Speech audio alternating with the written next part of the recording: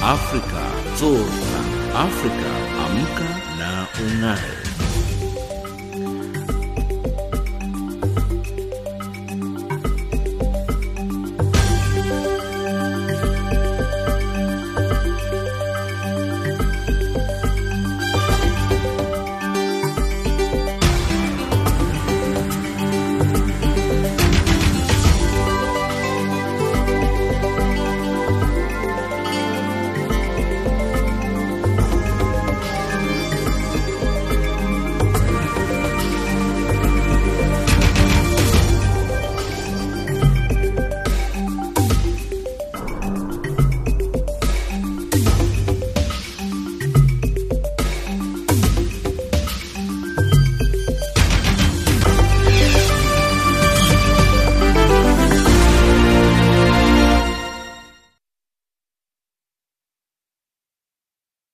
Africa, rise and shine. Africa Zorka. Africa amka. Good morning and a very warm welcome to Africa Rise and Shine. This is Channel Africa from an African perspective, and we're coming to you live in Johannesburg, South Africa. We are on the frequencies 7230 kilohertz on the 41 meter band to Southern Africa and on 15255 kilohertz on the 19 meter band to West Africa, as well as DSTV's audio bouquet channel 802. I'm Lulu Gabu, in studio with Jwalani Tulo, Thabiso Lohoko and Figilele Ngwati. In our top stories, George Weah inaugurated as the new president of Liberia. South Africa's ruling ANC refuses to shed light on the future of President Jacob Zuma, and election campaigns get underway in Zimbabwe. In economics news, IMF cuts South Africa's growth forecast for next 2 years, and in sports news, Zambia top Group B at the African Nations Championship. But first up, the news with Jwalani Tulo.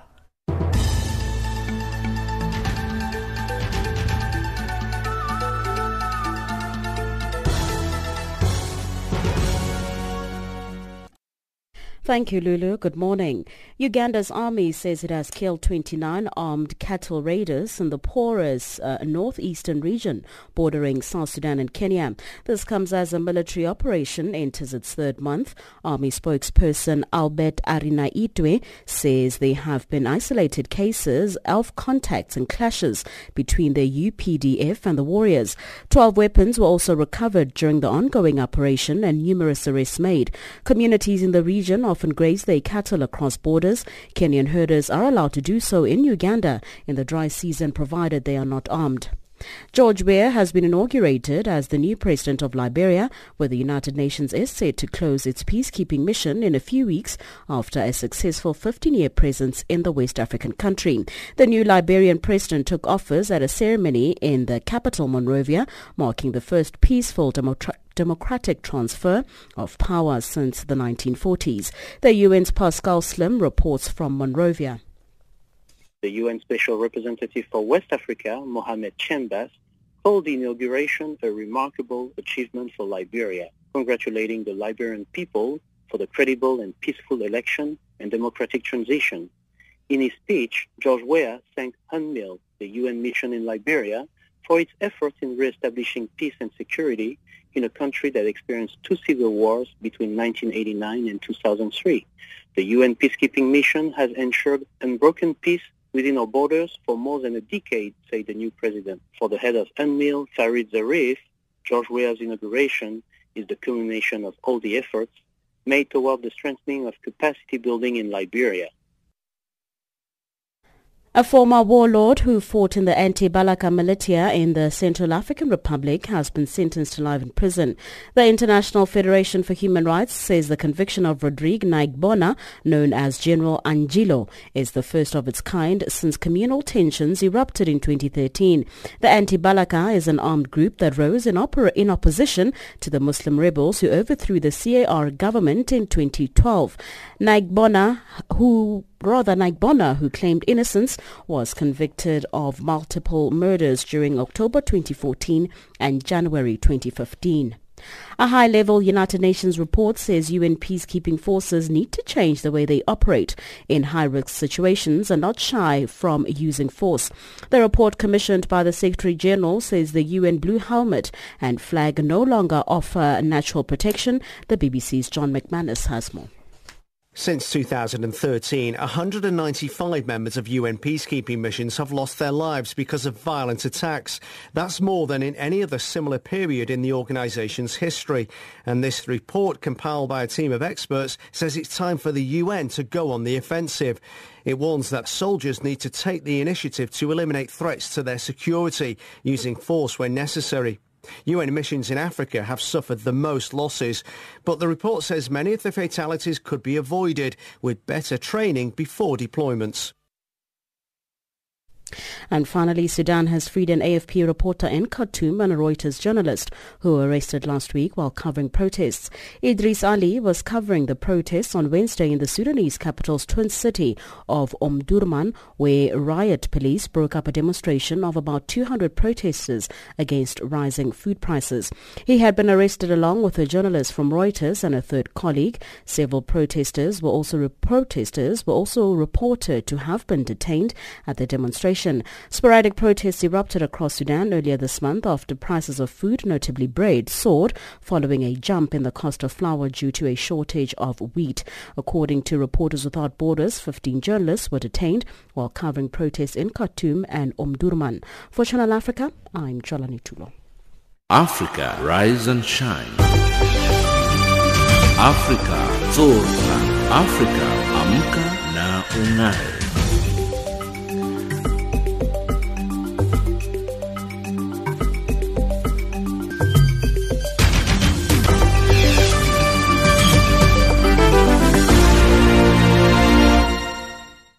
George Weah was inaugurated yesterday as the new president of Liberia, where the United Nations is set to close its peacekeeping mission UNMIL in a few weeks after a successful 15-year presence in the West African country. The new Liberian president took office at a ceremony in the capital Monrovia, and it marks the first peaceful, democratic transfer of power since the 1940s. The UN Special Representative for West Africa, Mohamed Ibn Chambers, described the inauguration as a remarkable achievement for Liberia. Pascal Slim of UN News reports from Monrovia. George Weah took office on Monday as the new president of Liberia, a country where the UN is about to close its peacekeeping operation after 15 years of existence. The new Liberian president was inaugurated in a packed SKD Stadium in Monrovia, the capital city of the West African nation. With the help of our regional partners and of the United Nations, we chose democracy as our best choice, said the new Liberian president in his inaugural speech. The UN Special Representative for West Africa, Mohamed Chambers, called the inauguration a remarkable achievement for Liberia, congratulating the Liberian people for the credible and peaceful election and democratic transition.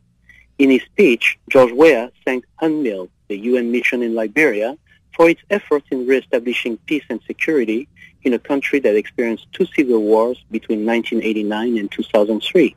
The UN peacekeeping mission has ensured unbroken peace within our borders for more than a decade, said the new president. For the head of UNMIL, Farid Zarif, George Weah's inauguration is the culmination of all the efforts made toward the strengthening of capacity building in Liberia. Pascal Sim, UN News, in Monrovia. The opposition in Zimbabwe is slowly coming out of its shell after the military intervention in November last year that led to President Robert Mugabe's resignation. Over the weekend, the MDC Alliance held its first joint rally in Epworth Township, where thousands of supporters were told of the election roadmap.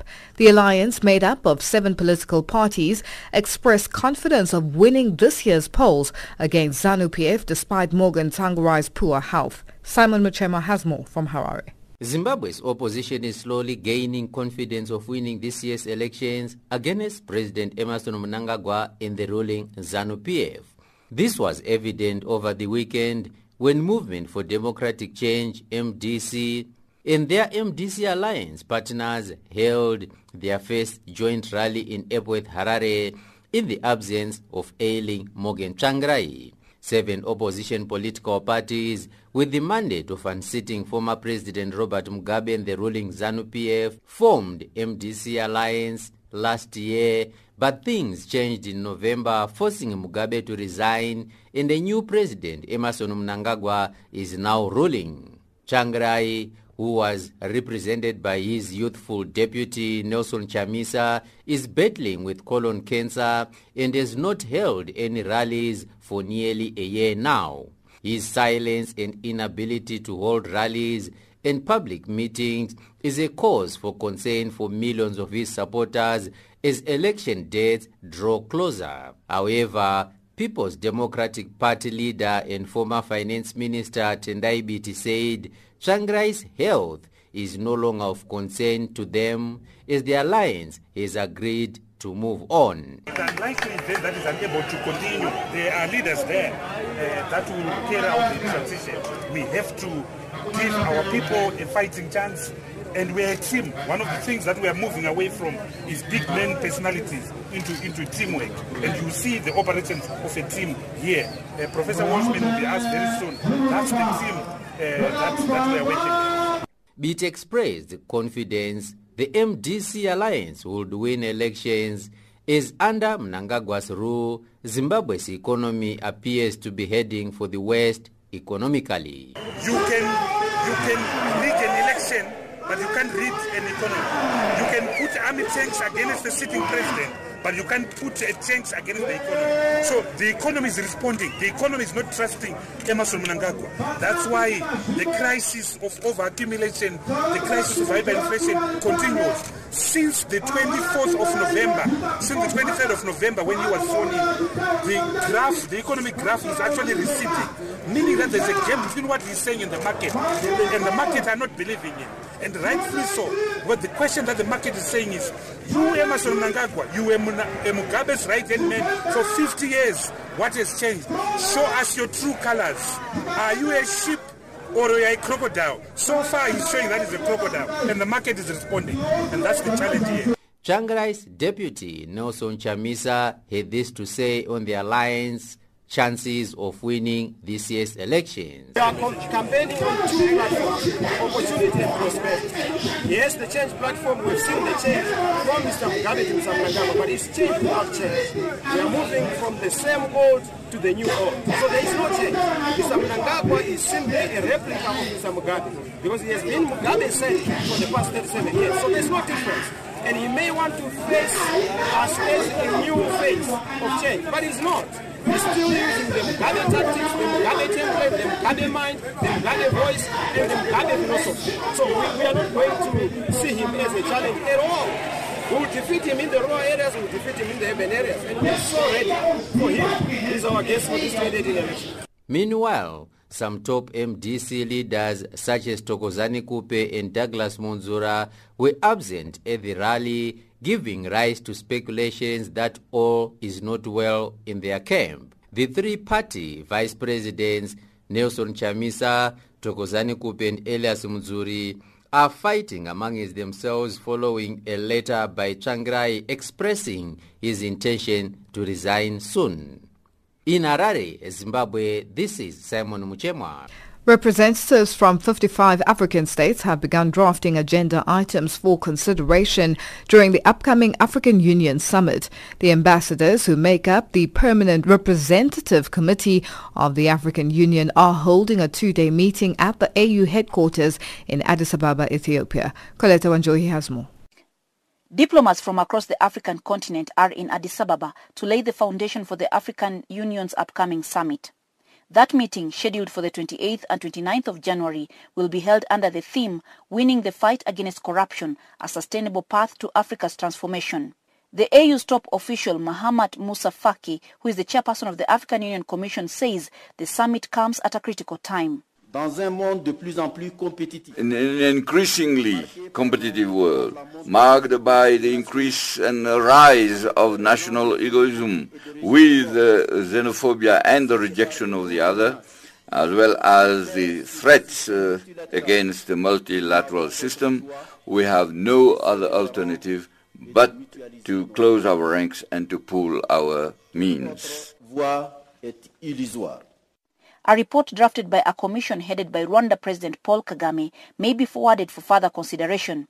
Its focus is how to implement reforms in the operation of the African Union Commission. Sidibe Fatoumata Kaba, who is the chairperson of the Permanent Representative Committee of the African Union, says that is one of the challenges the AU faces. We know also that we have a surge in conflicts, terrorism, climate change effects, the scourge of immigration, just to name a few. The chairperson of the African Union Commission, Musa Mahamat Faki, adds other issues that may be considered. Many other issues will be considered, focusing on issues like agriculture, transport, science and technology, the new information and communication technologies, legal matters, governance, finance, and so on. This year, the African Union will launch the Single African Air Transport Market, a project that targets to spur more opportunities to promote trade, cross-border investments in the production and service industries, including tourism, resulting in the creation of an additional 300,000 direct and 2 million indirect jobs in the continent. All the items that the ambassadors will come up with will be presented to the foreign affairs ministers who are expected in Ethiopia for a 2-day meeting beginning on the 25th. The ministers will then trim down the items for discussion for the heads of state when they meet at the end of the month. Colette Wanjohi, SABC News in Addis Ababa, Ethiopia. Channel Africa. Colette Wanjohi, Addis Ababa. Africa, rise and shine. I am Hilda Kekelwa in Zambia. This is Simon Muchemwa in Harare, Zimbabwe. Jean-Noel Bamwese, Channel Africa, Kinshasa. From an African perspective, listen to Channel Africa in English, Kiswahili, French, Silozi, Portuguese, and Chinyanja. This is Moki Kinzeka in Yaoundé, informing the world about Africa. Ntakwana Ngatani in Mohalizuk, Lesotho. And I am Diana Wanyonyi for Channel Africa in Mombasa. South Africa's governing party, the ANC, has refused to shed light on the future of President Jacob Zuma, except to say its top 6 officials are seized with the matter. This emerged at the end of its National Executive Committee Lekgotla and its first NEC meeting of the year. The governing party has also promised to name party members who will constitute its interim structures in KwaZulu-Natal and the Free State provinces. Ntebo Mukobo has more. At the epicenter of the back-to-back NEC and Lekgotla meetings was the future of President Jacob Zuma as the head of state versus Cyril Ramaphosa as the leader of the ANC. With calls from some quarters in the ANC that Zuma be relieved of his duties, the ANC has opted for a reconciliatory path, as Secretary General Ace Magashule explains. Indeed, the officials were seized with this matter, and the officials will remain seized with this matter, because we have earlier said there will be continuous interaction between President Ramaphosa and President Zuma, and this matter was discussed in the National Executive Committee. And President Jacob Zuma and President Ramaphosa are actually talking about the coordination between Luthuli and government. So the matter is with us. There isn't any rumor or any decision taken to remove Comrade Zuma, as some say in the social media. He has been given a deadline by tomorrow. There isn't such a thing. On the political impasse in the KwaZulu-Natal and the Free State Provincial Executive Committees, the ANC Secretary General says they will reveal names of party members who will form part of the interim structures in those provinces with the aim of reconvening legitimate elective conferences.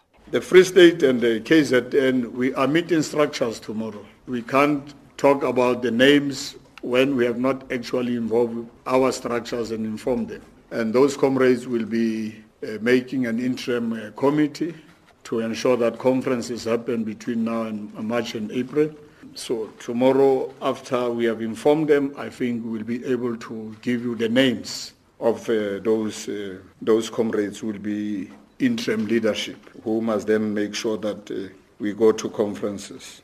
And on matters relating to government, Magashule says the ANC and its government will be pushing for the revival of the economy and attracting investors. With unemployment now at over 37%, the ANC Secretary General says they've instructed government to convene a job summit. This year, in the first quarter, we must convene a job summit to develop a common approach towards growing the economy and employment creation.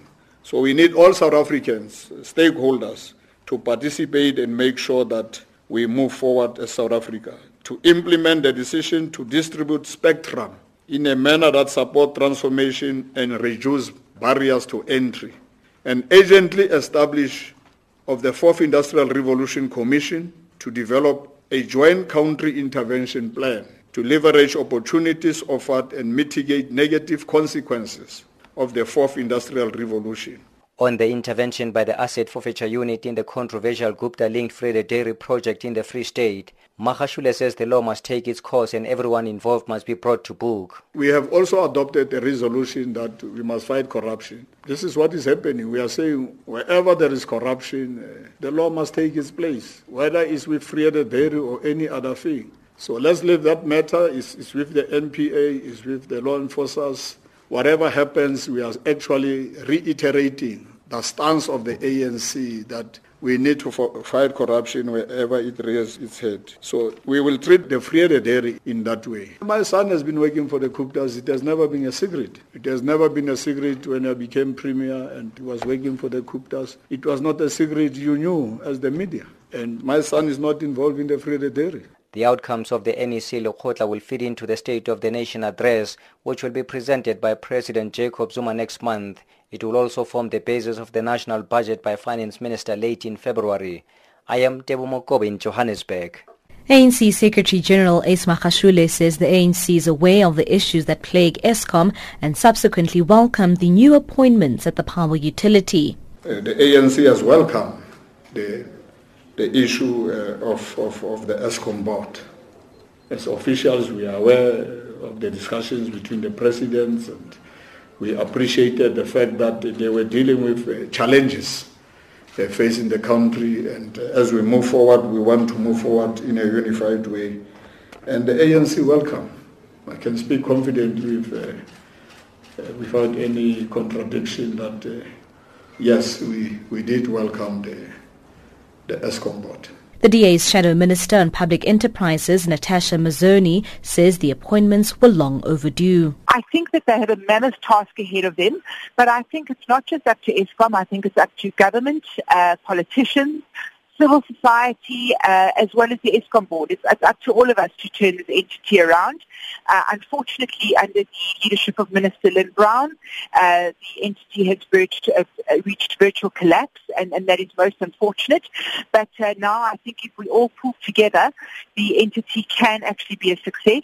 And we must always remember, if Eskom is successful, the country is successful. EFF Secretary-General Godrich Gadi says the caliber of leaders selected have the potential to save the power utility, especially the new chairperson, Jabu Mabuza. We look forward to him walking the talk, not only talking against corruption, but acting against corruption. We must see him in several police stations, opening criminal cases against the former board members, former executives, current and former executives and board members, and he must just get them arrested. We hope he will resist any temptation of patronage and nepotism from the politicians of the ruling party, and look forward to him also cancelling all apartheid coal supply contracts. The FF Plus's Anton Albert says they have high expectations of the board to set things right. They have hard work that lies ahead of them, and almost an impossible job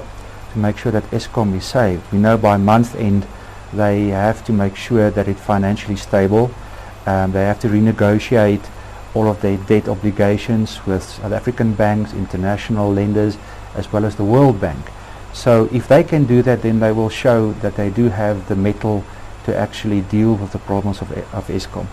And it's very important that they actually do so, because the whole country's economy is connected to the whole Eskom affair at the moment.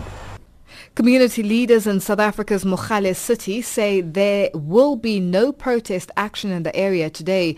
Yesterday, large parts of Mogale city were brought to a standstill after residents took to the streets to protest against drugs, prostitution and crime in the area. Police confirmed that at least 59 people were arrested, while emergency services say firefighters responded to at least 7 separate fires as residents set houses that they allege run as brothels and drug dens alight. Selina Dobong has more. They are not prepared to listen to us, so we want them now, today. The march on Monday was sparked by the abduction of a young woman last week, reportedly by Nigerian nationals in Mogale City on her way home from hospital. Residents claim that they reported the matter to the police after establishing the whereabouts of the woman using a phone tracking application. But police did not offer much help, saying they did not have enough evidence. Angry residents decided to take the matter into their hands. They went on a search party until the woman was found. 5 houses, including the one believed to be belonging to the kidnappers, were subsequently burned. The young woman, known to Channel Africa only as Tshepiso, is now being kept in a place of safety and is receiving counseling. Community leader Joseph Mabuela could not share much information as the matter is now under investigation. At this stage, it's rather difficult because the matter is still under investigation and at a sensitive stage. The police indicated to me that arrests are imminent. They're going to be making arrests. And so we cannot divulge more information. But all we can say is that we found her. She was found by the roadside. They dumped her from wherever and then dumped her, and then someone found her. We got a call that she's been found, and so we rushed to where she was, and then she was taken to the police station. She sent a voice message to the WhatsApp group to say, there are people following me. I don't know what's up. She was from hospital for a checkup. There are people following me, I don't know who these people are, and so I have to run because, this is serious. And then from there, I think the message cut off. But she's still traumatized. We're organizing counseling for her and the family. In solidarity with Tshepiso and another young girl aged 13 who was also found at the weekend by residents at a suspected drug den, the residents decided to amplify their call for police to take action against criminal activities in the small town by closing down illegally occupied buildings. Member of Mogale City's youth desk, Tabiso Sebukhudi, explains. The community, they are not fighting with the police, but they are saying the drug lords and the drug sellers, they must go out of the town. What they are requesting from the police is to escort them so that they can go and witness that really these people, they are out because of they've been sending. On Friday we had a meeting with the station commander in Krugersdorp where we witnessed that yes, indeed memorandums were sent but nothing happened. So the community, they are saying they want to witness that indeed this thing is out because they've been making a lot of awarenesses about this thing, a lot of marches, including the priests around the city have been doing marches, including the residents who reside in Krugersdorp, they've been doing marches. What we are saying as a community is that we want the drug lords and the drug sellers out of our town. As the day progressed, agitated young people were seen looting shops, many of them belonging to foreign nationals. Many of the owners took refuge at local police stations. They say the protest lost its meaning. They are chancers. They're looking for the opportunity to steal other people's things, break and steal. They start throwing bricks on my windows. They broke all the top windows. And then some of them, they went to my buggy and they damaged it. They break everything what they could. They had enough time to break gates like this. They broke this, my supermarket and my bottle store. It's 1,000 square meters, the shop. Like this guy that phones me, he says, there's nothing left inside. It's coming someone and he's breaking that shop. So I didn't know that with that shop. I don't know who is that. So now I'm not safety if you want to give me the safety. That feeling is bad. I'm not feeling is good. My feeling is so much bad. While I was here around, I saw a lot of people gathering outside the shop with the crowbars trying to fix it. While I stopped, they dispersed. Then I tried to reason with them, please don't do it because it's not the purpose of these guys. It's only marching against the drug dealers. Then they say I can't tell them anyway, and it was a lot of crowd. So after that I had to move away from them because they were coming to me trying to steal my car. So after that I went down and go fetch the police.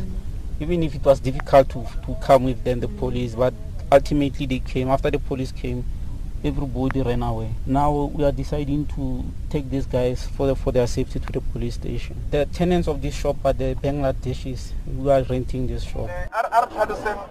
The memorandum handed over to the police states that there had been several other memorandums sent to the South African Police Services Krugersdorp branch raising concerns about drug activities in and around the city. It further stated that the community, quote-unquote, noted with concern the ignorance and arrogance of the South African Police Services Krugersdorp branch when it comes to dealing with ridding the town of drugs and human trafficking amongst others. The community members gave the local government 48 hours to respond to their complaints. The police were not immediately available to respond to queries related to this matter. Reporting for Channel Africa from Mogale City, I am Selina Ntobong.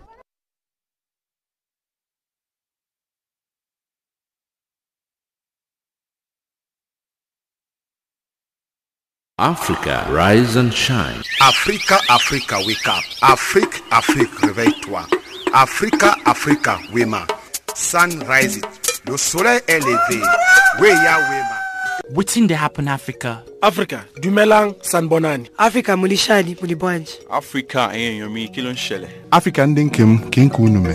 Wetin dey happen Africa? It doesn't matter where you come from. Lesotho, Kenya, Zambia, Ghana, Nigeria, Tanzania, Congo, Liberia, Togo, Ethiopia, DRC, Zimbabwe, Senegal, Sierra Leone, Liberia.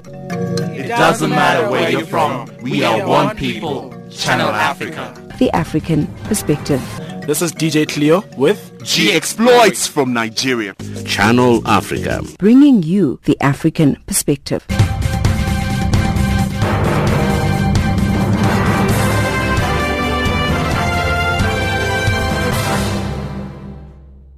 Our headlines up next with Jalani Tulo.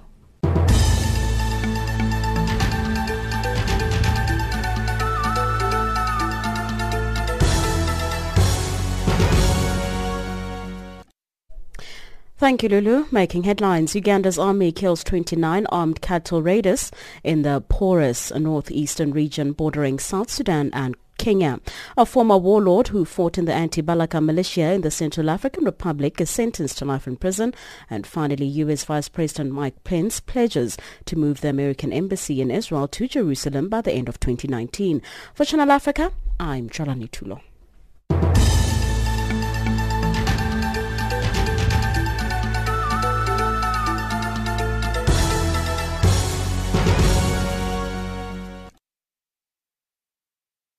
Violent clashes broke out in the South African mining town of Rustenburg when a group of over 50 foreign nationals stormed the local police station demanding answers on the killing and assault of their countrymen by locals.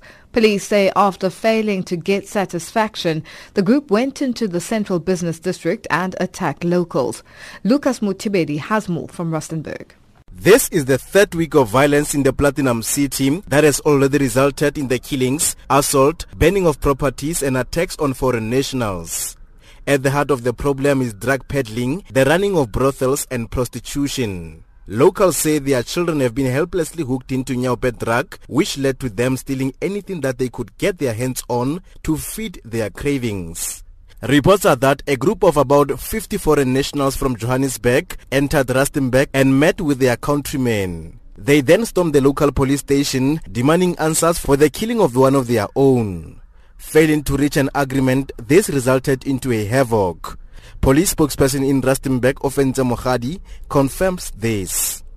We can confirm that yesterday evening a group of foreign nationals came to the police station with a complaint that they are not being protected by the police. They left being unhappy. We then later found a complaint that they have been terrorizing some of the community within the Rustenburg area. The police followed up on information. Then we arrested 17 of them, 14 for public violence and 3 for dangerous weapons. Several taxi operators, including residents here, have reacted to the latest clashes. Both sides are accusing the police of not doing enough to quell the situation in Rustenburg. This has to end with them out.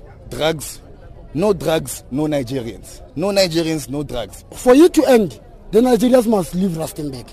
Meanwhile, 6 South African men who were arrested for the killing of a Nigerian man last week have been released. Police say they are still investigating the matter.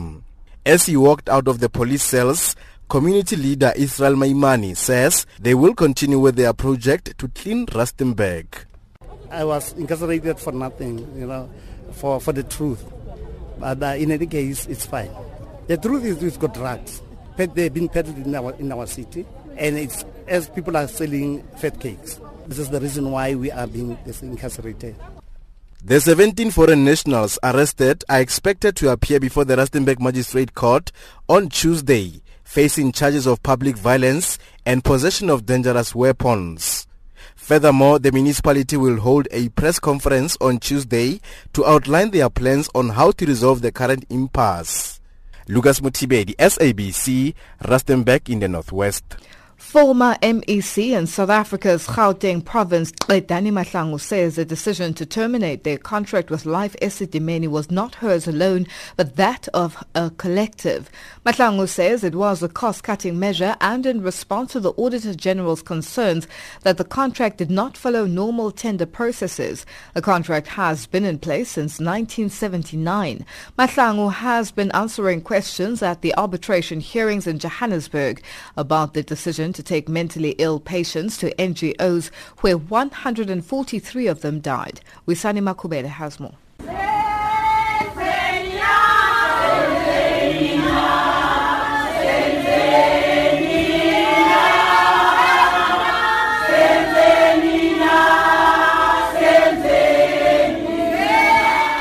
That's the reception the former MEC Xedani Mahlangu received when she walked into the venue of the hearings.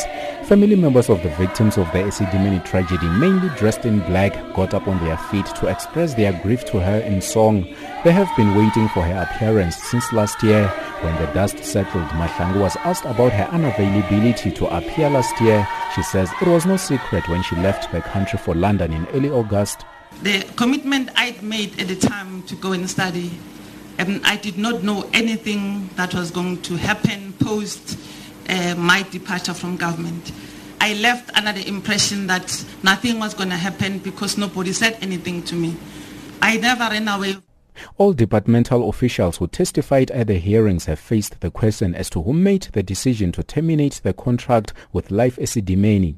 Mahlangu has dismissed suggestions it was her alone, saying it was a collective decision. To say that the decision was Xedani Mahlangu, I think it would be misleading the public. The decision in government is never an individual decision. When the decision to terminate not only Life, the respective contract, it was a collective decision. Did you terminate the agreement or give instructions that it I have no authority to write to anybody to terminate a contract. Did the HOD terminate the agreement? The HOD legally, formally wrote to Life and indicated the decision of the department to terminate the contract. And who were in the collective? It was myself, the HOD, and all of us in meeting. Mahlangu has also disputed evidence by senior departmental officials who told the hearings that, apart from expert advice, she also ignored their concerns about the relocation of patients. Instead, Mahlangu has blamed former HOD Dr. Bani Silibano and former Mental Health Director Dr. Makgabo Manamela, saying they continuously misled her by reporting that the department would be able to find beds for the 1,700 patients. So when progress reports were being given to me, at no stage that there was a presentation in a meeting that says, MEC, this is impossible, it can't happen, can you please review this thing? You're saying Dr. Manamela and Dr. Silibano told you that there will be 1,700 odd beds available for the transfer. Is that what you're saying? And including, just to mention specifically, the names of the hospitals are listed there. And at the time, the indication was that only fewer patients were going to go to the NGOs. Mahlangu further says she was never informed about major problems relating to the transfer of patients to NGOs and always received positive feedback. Mahlangu, however, admitted that things did go wrong. She says after she was informed of 36 deaths in September 2016, she asked Health Ombudsman Professor Malekgapuru Makgoba to investigate. She says Makgoba was initially reluctant until he was convinced by Health Minister Aaron Motsoaledi to conduct an investigation. Mahlangu has apologized to the affected families, saying the move was meant to integrate patients into communities. To the members of the families, God, yes, the families who lost their loved ones during the implementation of this project, I am deeply sorry for your loss. And may their souls rest in peace. I know that we may not bring them back, but for what it's worth, I am really, really sorry. The hearings have adjourned until Wednesday. Arbitrator Justice Dikgang Moseneke left Mahlangu with a question about her resignation. What was the content of the accountability that you accepted? Why did you think things had gone so wrong that you ought to fall on your sword? I'm not blaming you for it. It may be that I actually admire public officials who fall on their sword. So I'm not being critical at all. But I'd like you to help us understand what was a big driver to assume that political accountability. And what are the things that worried you, that you believe went wrong? Justice Moseneke expects an answer when proceedings resume tomorrow. I'm Wisani Makubele in Johannesburg. Cameroon is distributing 500,000 computers to all university students in what it says is a move significantly to boost education and research. But the distribution of what is said to be a gift from President Paul Biya, one of the longest-serving presidents in the world, months before presidential elections, has generated criticism. Over $133 million was used to buy the computers. Mogi Kinzeka reports from Yaoundé.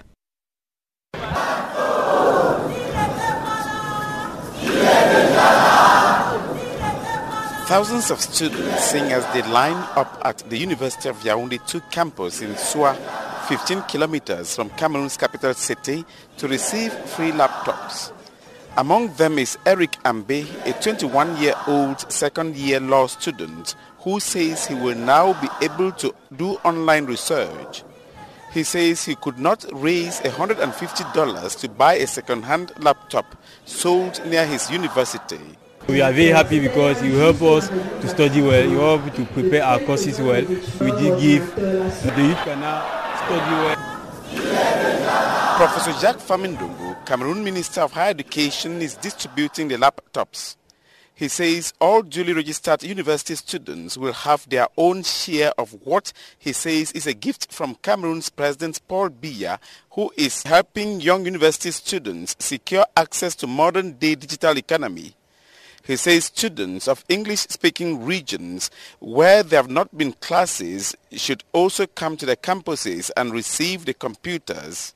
Students are very delighted because they receive a fantastic gift from their father, the head of state, who loves them and who knows that they are the future of our dear and beloved country. The university community thanks His Excellency Paul Biya for this donation.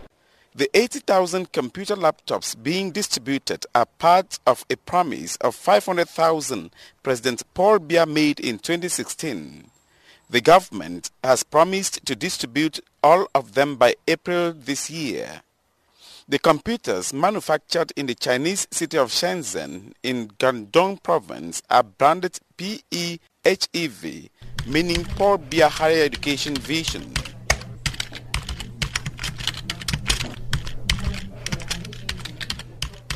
But here at a computer repair shop at the students' residential area of Bonamusade, 3 students have already sold theirs, complaining that the laptops are not of good quality. Pius Ayeni, hardware maintenance technician, says what is very frustrating to users is that the laptops are sluggish. The hard drive is too small. The capacity is 32 gigabytes. The processing speed is just 1.44 gigahertz. If you install like Microsoft Office and the operating system, you cannot run any other heavy program. The government announced it secured a loan of 75 billion CFA francs, or over 133 million, from China to buy the computers. The government says each costs about $550 and they will use the remaining loan to train information technology trainers. But opposition political parties say the loan should have been better used to set up a computer assembly plant in the Central African state. The SDF says Biya is using the computers as a campaign tool ahead of the September 2018 presidential election. The SDF says Gambia invested $7.5 million to begin an IC assembly plant and that Kenya also has hers. Issa Chiruma, Cameroon's government spokesperson, says the over $133 million invested in the computer project includes training for ICT trainers candidate to succeed himself after 35 years. He is one of the longest-serving leaders in the world, and people think he is using the computer project to convince people, especially the youth, who are a majority of the population, to vote for him. Reporting for Channel Africa, this is Moki Kinzeka in Yaoundé. Our economics update up next with Tabiso Luhuku.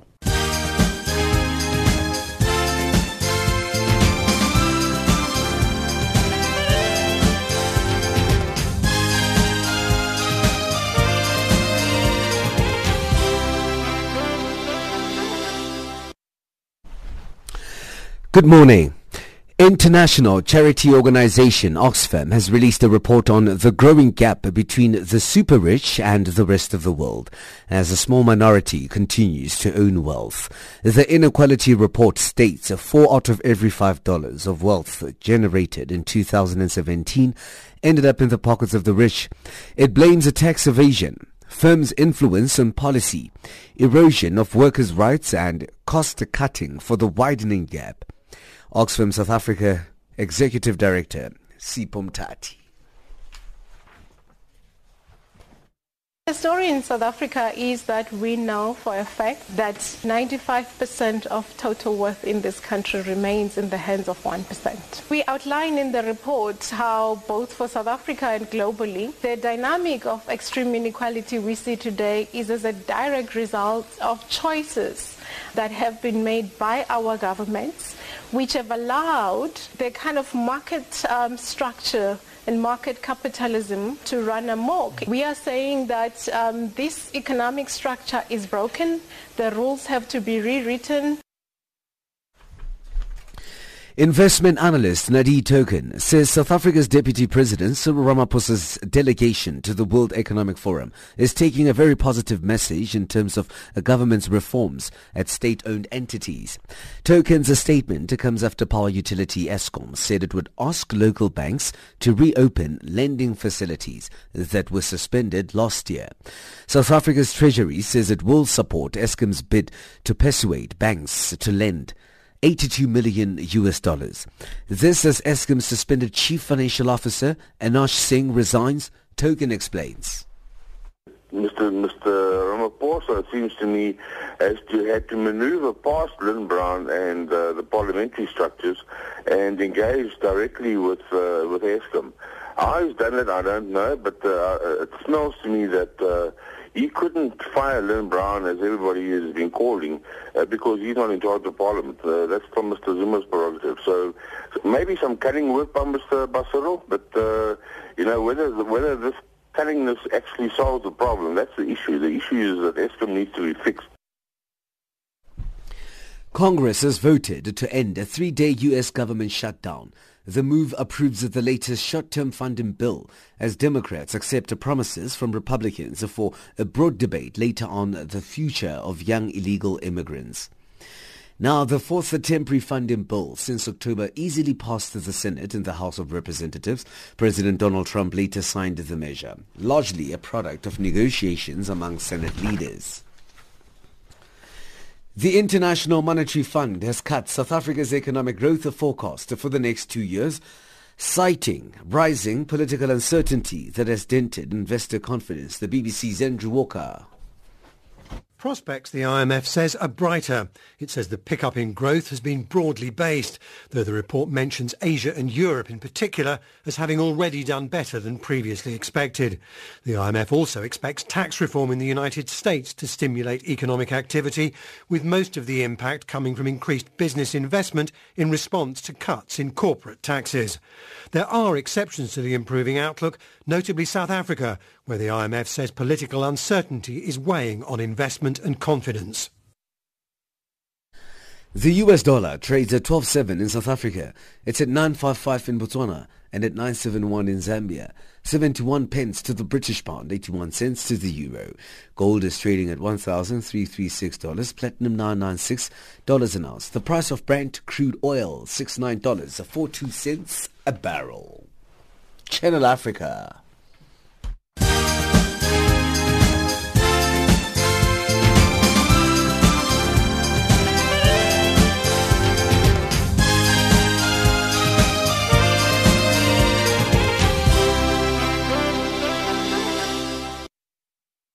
A sports update up next with Figile Lingwati.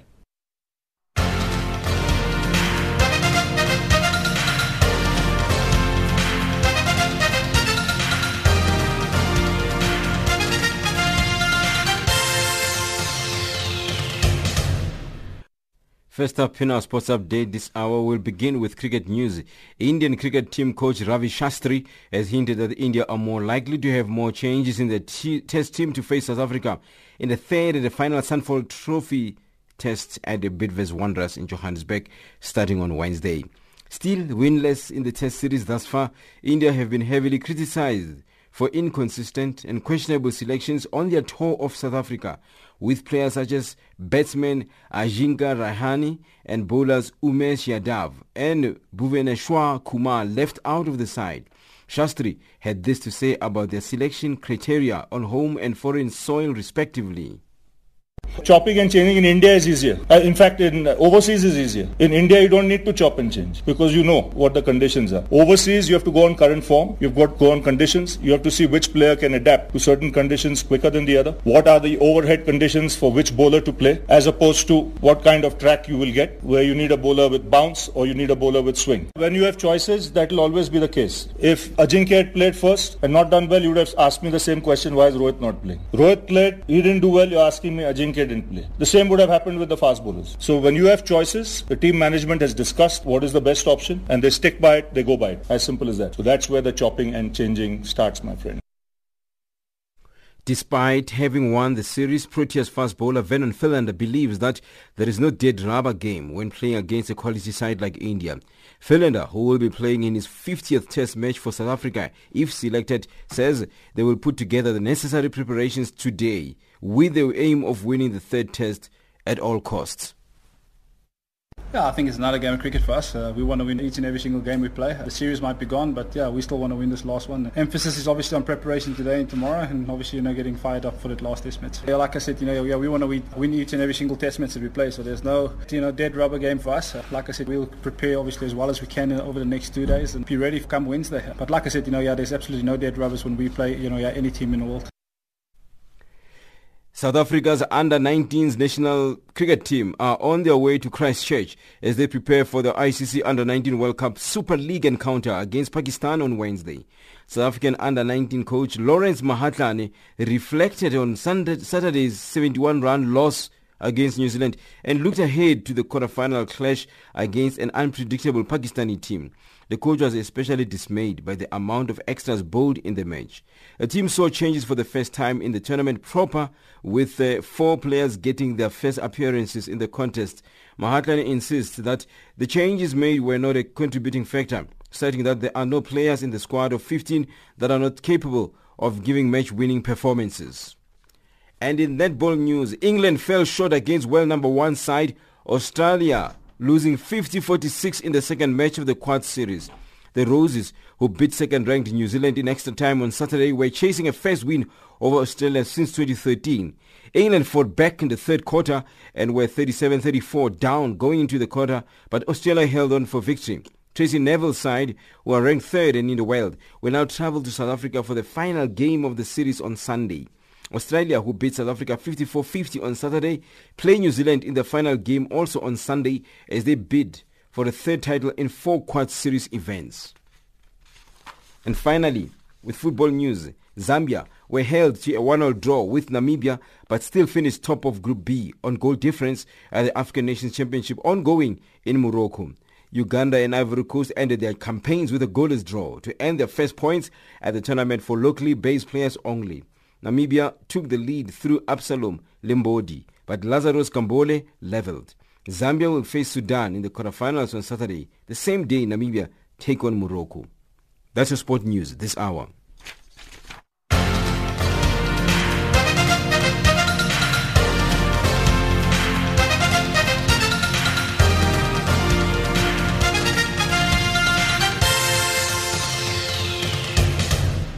Africa, rise and shine. Africa, zorka. Africa, amka na ung'are.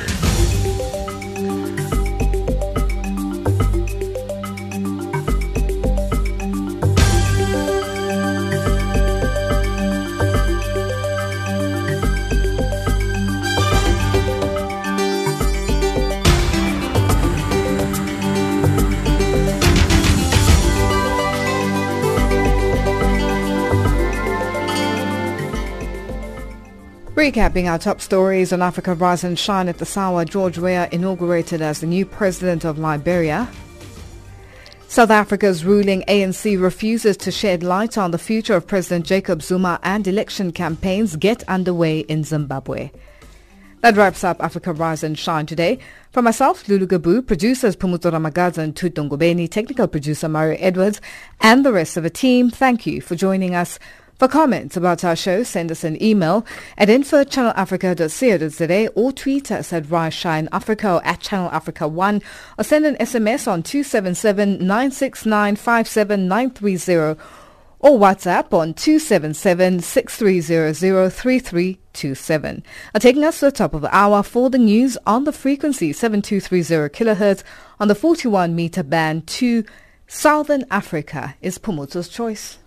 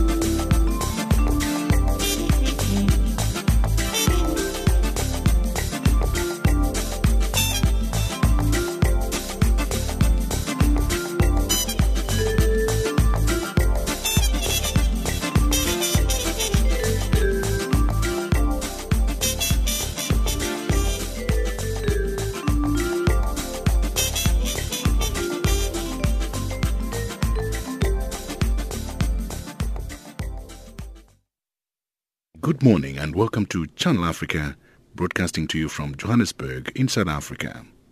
We are on the frequency 9625 kHz on the 31 meter band to Southern Africa. First, let's cross over to the news desk for the latest news from Africa and abroad.